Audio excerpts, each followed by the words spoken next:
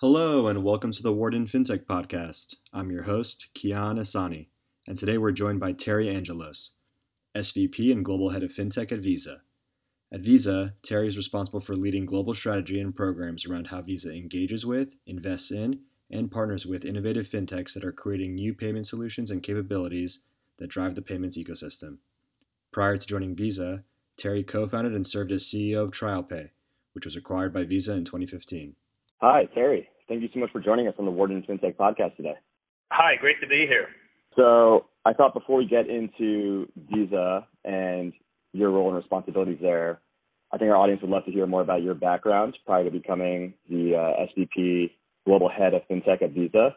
What prompted you to make the move to Visa in 2015? Yeah, so my background actually is mostly in startups. I was an early employee and co-founder of a number of e-commerce and payment companies.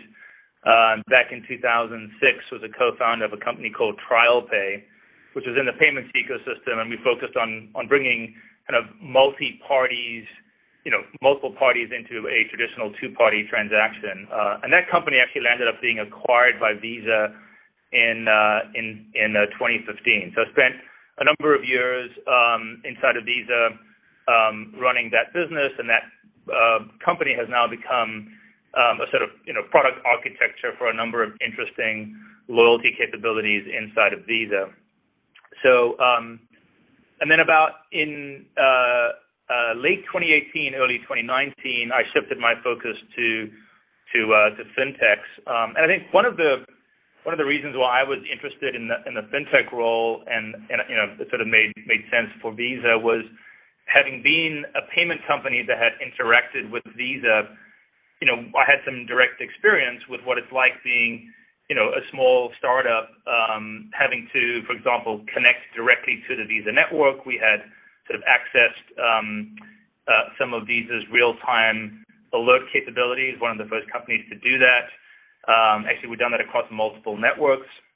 And obviously just dealing with a company like Visa, it was a sort of really interesting perspective that I can now bring to our fintech ecosystem as we try to partner with companies both who are small, but also companies who are scaling and taking advantage of all of the capabilities that Visa has available.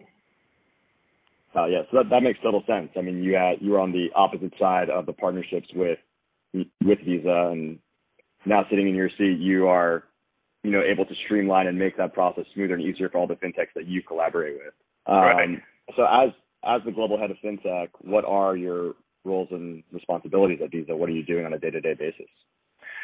Yeah, so why don't I start a bit with, I think, why we're focused on the fintech ecosystem.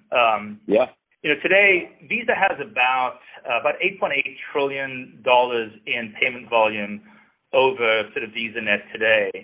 By the way, there's almost double that just in cash. There's about $18 trillion of cash around the world. And so if you think about with all of the kind of digitization of payments in the last 10 years, cash is still a growing part of the ecosystem. And so fintechs are a big way that we capture some of the payment flows that today are kind of not on the Visa rails, including cash.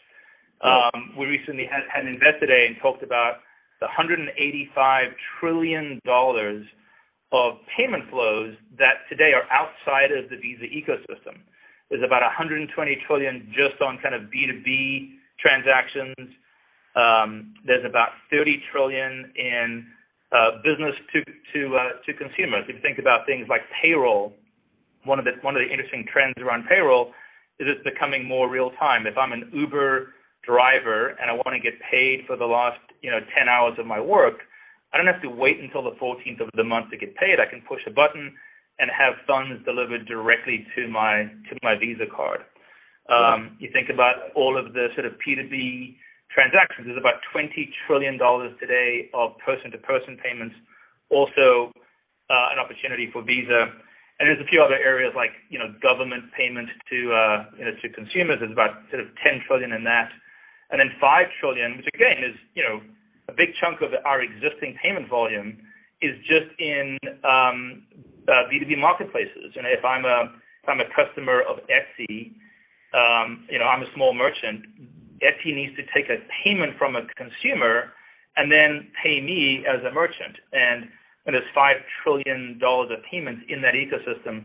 Almost all of that today is happening on either cash, wire, or ACH. And a big part of our focus on fintech is helping access these new payment flows in a way that benefits merchants and consumers. So that's what sort of gets us excited. In terms of the way that we approach this, I'm part of the product group at Visa, and we have a sort of partnerships element within that, and we sort of do three things. One is we focus on partnerships, fintech partnerships, companies like Chime and Revolut in the sort of neobank space, companies like Square, who are sort of large digital wallets, Rappi, Stripe, etc. We have a group that focuses on investments. Just invested in a company called Finex recently, which is like a payment infrastructure company, Bankable, which is a banking as a service business. But we also invested in many other types of businesses over the years, companies like Klarna, which does point of sale lending, Branch, which is focused on accessing sort of unbanked customers around the world. So that's an area that we're sort of are actively looking at. And then the third element is just programs where we structure our engagement with fintechs, and we have a number of commercial programs that are focused on onboarding fintechs onto the Visa ecosystem, or actually more generally into the payment ecosystem.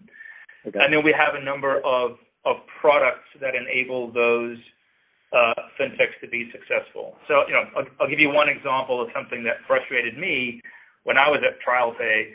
You can't really call up Visa for your, question about payments or to kind of do a commercial deal. And so we moved a lot of our interaction and engagements with fintechs online. So, for example, we have a place now called Visa Partner, where if you're a tech, you can go and learn about the payment ecosystem. You can apply to some of our commercial programs, and you can onboard using our APIs. So those are the kinds of things that we're focused on, and the areas that I'm sort of directly involved in the fintech role. Wow, so that's interesting. So I mean, it really seems like as Visa works to become more diversified in terms of being able to monetize non-card transactions, you're kind of at the epicenter of that, working on these partnerships with all these emerging fintechs in the B2B payment space, the peer-to-peer payment space. How does Visa engage with these fintechs to improve the quality of its services? Yeah, actually, just one sort of note. Our focus on fintechs and these new payment flows, some of them are non-carded flows, but many of them actually introduce a Visa credential into those flows. And so it's a combination of both. In the sort of B2B space, I mentioned there's about 120 trillion or so of B2B flows. We think a big chunk of that, about 20 trillion, should be carded flows. Our interest in that area spans kind of multiple use cases, and just wanted to point that out.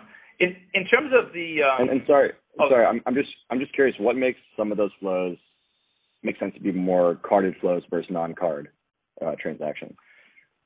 Yeah, so I'll give you an example in the sort of virtual card space. So maybe two examples. One is in travel. Today a lot of OTA companies, right? So those are the online travel agencies. They're first collecting payments from a consumer. Typically, that's done with a card payment. But they have to turn around and make payments to the airlines and hotels. And those payments have historically been sort of check and wire. And they're moving to virtual cards, which really have much greater digital fidelity. So, for example, if you're going to get a wire for 10,000 flights today, That is very hard to reconcile that with all of the passengers that have actually booked those flights. If instead those transactions are 10,000 individual virtual cards, which each carry the reservation ID, and each of them can be, refunded if somebody cancels, or if, for example, I change my flights and, annoyingly, the airline has to charge me for that. I have a payment credential that I can use to then, update that particular line item. So if you look at the back end of B2B payments, you've got a whole range of capabilities that are available on virtual cards that you don't have in sort of traditional ACH rails. That's one example of converting those flows to carded flows, albeit, virtual cards. Right. So that makes sense. So rather than swapping from a card transaction to an ACH, keep it all on a card network, go from cards to virtual cards, and make it simpler and more traceable. Yeah, I mean, in this particular example, these are kind of two separate stages. There's the consumer transaction in stage one, and then there's the B2B transaction in stage two. So it isn't the same card that's being used. Right. The OTA is effectively saying, I've gotten money from Terry for his flight, and now I'm going to pay the airline. Got it. That makes sense. Yeah. So back to your question about some of the programs that we're running. Right. Perhaps the best way to kind of talk about what we're doing is to talk about our Fast Track program. So if you're a fintech and you're trying to work with Visa, what we want to do is make it incredibly easy for you to be able to engage with the payment ecosystem and work with us. And our Fast Track program is designed around easily onboarding you into the program. So we just announced our U.S. version of the Fast Track program. We have Fast Track programs in every region, the goal here is for fintechs to be able to quickly figure out which ecosystem partners they should work with. In many cases, fintechs are working with an issuer processor, a bank sponsor, and a program manager. So what we've done is we found the best-in-class partners in each of those areas and vetted them and made them available to fintechs. We also bring to bear Visa expertise, payment expertise that fintechs can use in order to launch a card program or to do push payments. Okay. And we put this together in a program and made it all available online. And so a fintech can apply to the program, and once they're approved, we make available these partners that can help them quickly launch their particular use case, whether it's a neobank, a digital wallet, etc. In fact, one of the most kind of downloaded pieces of content on our Visa partner site is push payments. And so, a lot of our fintechs are very much focused on card issuance and also moving money between consumers and merchants. And a big part of serving this ecosystem is making sure that they know what capabilities Visa has so they can embed those into these new payment flows that we've been talking about.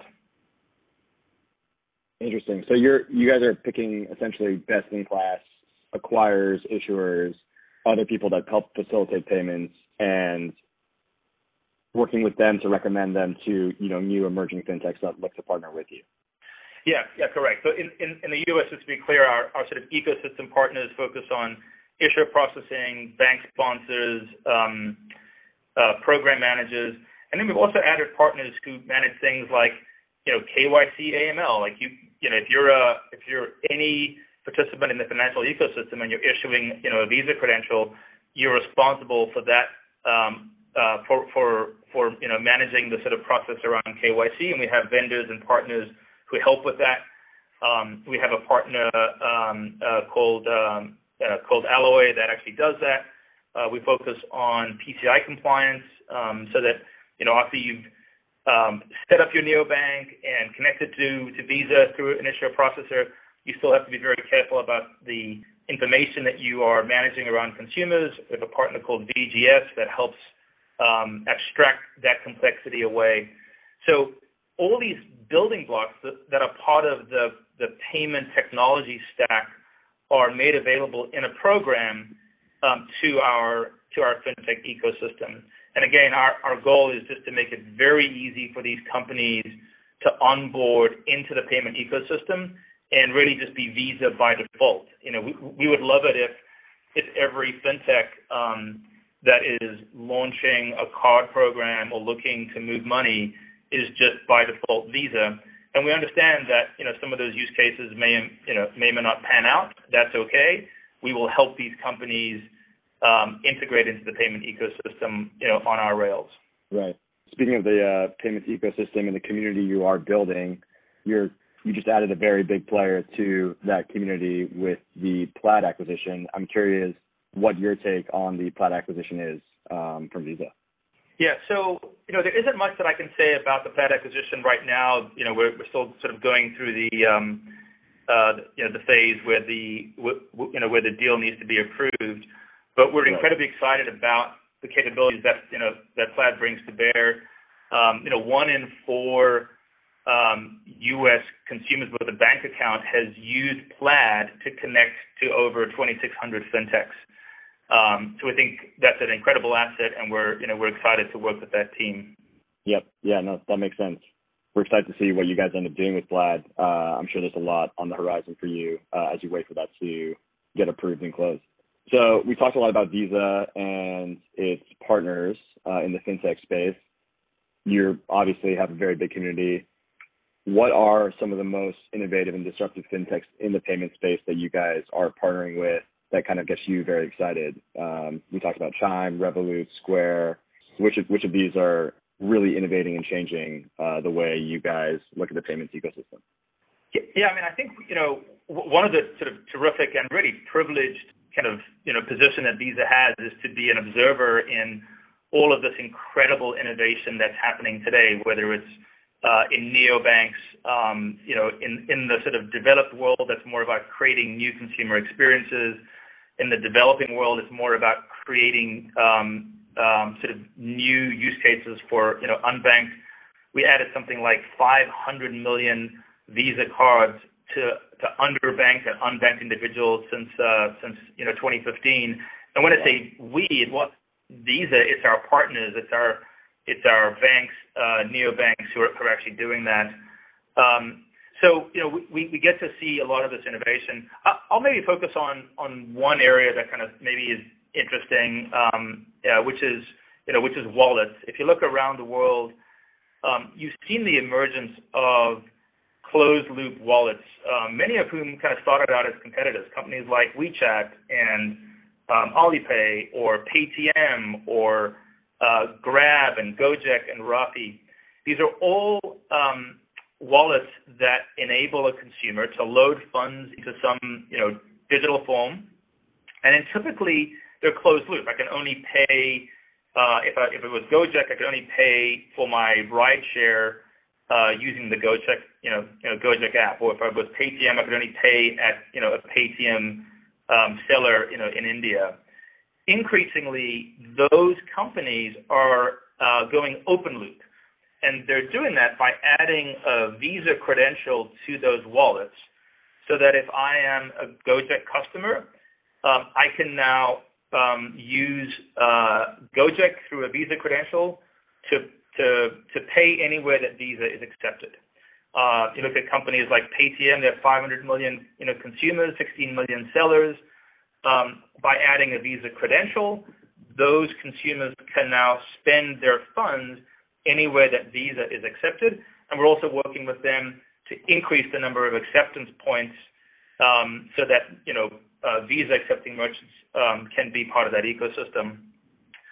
In Africa, we have a company called MFS Africa. They're a sort of pan-African fintech leader focused on mobile money. Same story. They're adding a Visa credential to what was previously a closed-loop system, allowing those consumers to be able to make a payment anywhere Visa is accepted. We have about 3.6 billion Visa credentials in circulation today, and we think just the wallet ecosystem that we're talking about today can add another billion Visa credentials. So that's kind of one trend that I think is interesting without sort of going into all of the ones that I think we have the sort of the privilege of seeing evolve across the payments landscape. Yeah, no, it's fascinating. I mean, it seems like from almost day one of the partnership, you're able to broaden the number of places that these guys are able to facilitate payments at for their customers. So it seems like a huge value add to enter into that Visa community and ecosystem. So I guess my next question then is, what are the challenges that you see Visa facing in the rapidly evolving payments landscape? Are there hurdles derived from increased competition, regulatory scrutiny? Is real-time payments a threat? And what is Visa's strategy for meeting these trends? Yeah, so I think if you sort of mentioned the rapidly changing ecosystem, payments has undergone significant change. Certainly in the last 10 years, the pace of change has accelerated, and I think wherever we go, there are competing ways to pay. And I think the way that Visa is approaching this really is to focus on the opportunity. If you look at the $185 trillion of payment flows that we are yet to participate in versus the sort of 8.8 trillion today, it's all about executing on those new new flows. So there's sort of three things that I'd look at. One is just adding credentials, as I mentioned, to ecosystem partners who have a store of value. We think that's a win-win, even for companies that compete with us on part of the sort of transaction ecosystem. We very much sort of see Visa as evolving into a network of networks, meaning that we will move money across Visa-owned networks, such as VisaNet, or B2B Connect, which is our high-value, low-transaction volume business. But we'll also move money across non-Visa networks like ACH and SWIFT networks. We bought a company called Earthport that helps us reach about 99% of banks around the world. And so our goal is to be able to move money wherever consumers and merchants want those flows to occur, and to enable an ecosystem of partners to use those capabilities to capture some of these flows that, again, we think are many, many, many times the size of the existing payment volume that exists on Visa today. And then maybe I'll add a third area that we're focused on is value-added services. When you look at running any kind of payment network, you ultimately land up spending a lot of time thinking about fraud, digital identity, and security. And those are all areas we have significant investments, both in machine learning capabilities, in the data that we see, in the sort of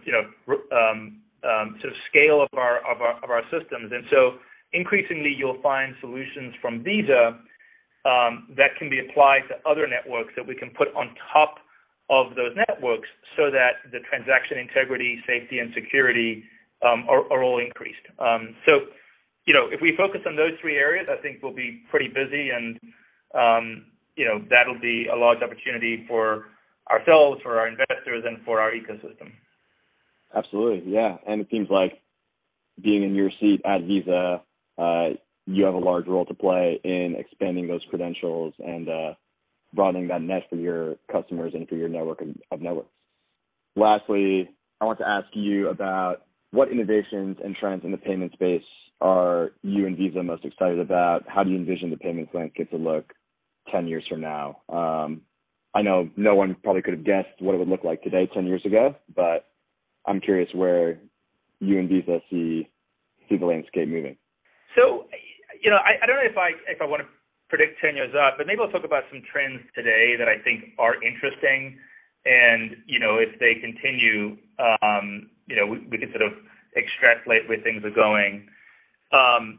One is I think there's a much broader realization that fintech is the business model for an increasingly large number of companies. And so by that I mean, increasingly, if you look at companies who are really selling enterprise software, are monetizing through financial services. You look at companies like Toast, which are kind of managing point-of-sale systems and restaurant reservation systems. They're a SaaS business, but also a lot of their revenues come from payment services. Right. I think Matt Harris at Bain has talked about the fact that about 8% of payments in the U.S. market today is effectively driven by software companies. We call that embedded payments. That's going to increase. Just to sort of drive this point home, if you look at what's happening in the spend management category, businesses typically when they get to a certain size, enterprise software manages the PO process. How companies engage with suppliers, and that process is slowly introducing virtual cards into that ecosystem, so that rather than have an invoice show up, have somebody approve it, and then have a wire go out, you can instantly create a payment credential to an authorized user, have them make a payment, automatically reconcile that transaction, without having to have all of the delays of the sort of existing ecosystem. So I think increasingly we will see companies build their business model around fintech. That's one trend. Maybe another one is just on the consumer side. I think we'll see a lot more automation of my financial decisions. I get paid every week, and I should be saving a certain amount of that payroll, which I do, but it takes an effort. I have to remember that. I have to put it aside. Increasingly, fintechs through companies like Plaid can access, with permission, can figure out when I have received funds from my employer, automatically move 10% of those funds into a high yield savings account. Companies like Acorns, effectively encourage savings every time you spend. They'll round up part of the transaction and move it into into an asset that is a sort of savings asset.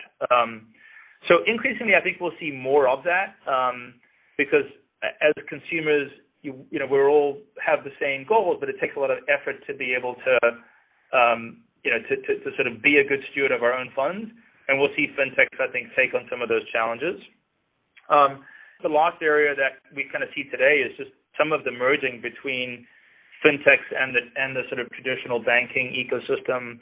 Lending Club, one of the original peer-to-peer lending networks, just bought a bank called Radius Bank, and so that's an interesting merger. Varo just recently got a U.S. banking license. And so I think we'll start to see a merging between these two ecosystems as bank partners learn from fintechs and fintechs learn from banks. No, those are three fantastic insights, and I completely agree with those being some of the predominant trends within the payments landscape. I think it's about all the time we have, but Terry, thank you so much for joining us today on the Wharton FinTech podcast. It was great to have you on and get your insights on what's happening with FinTech and Visa. Yeah, great. It's a pleasure to be here, and congrats on your success on the podcast. Seems like you guys are growing, and very happy to help contribute.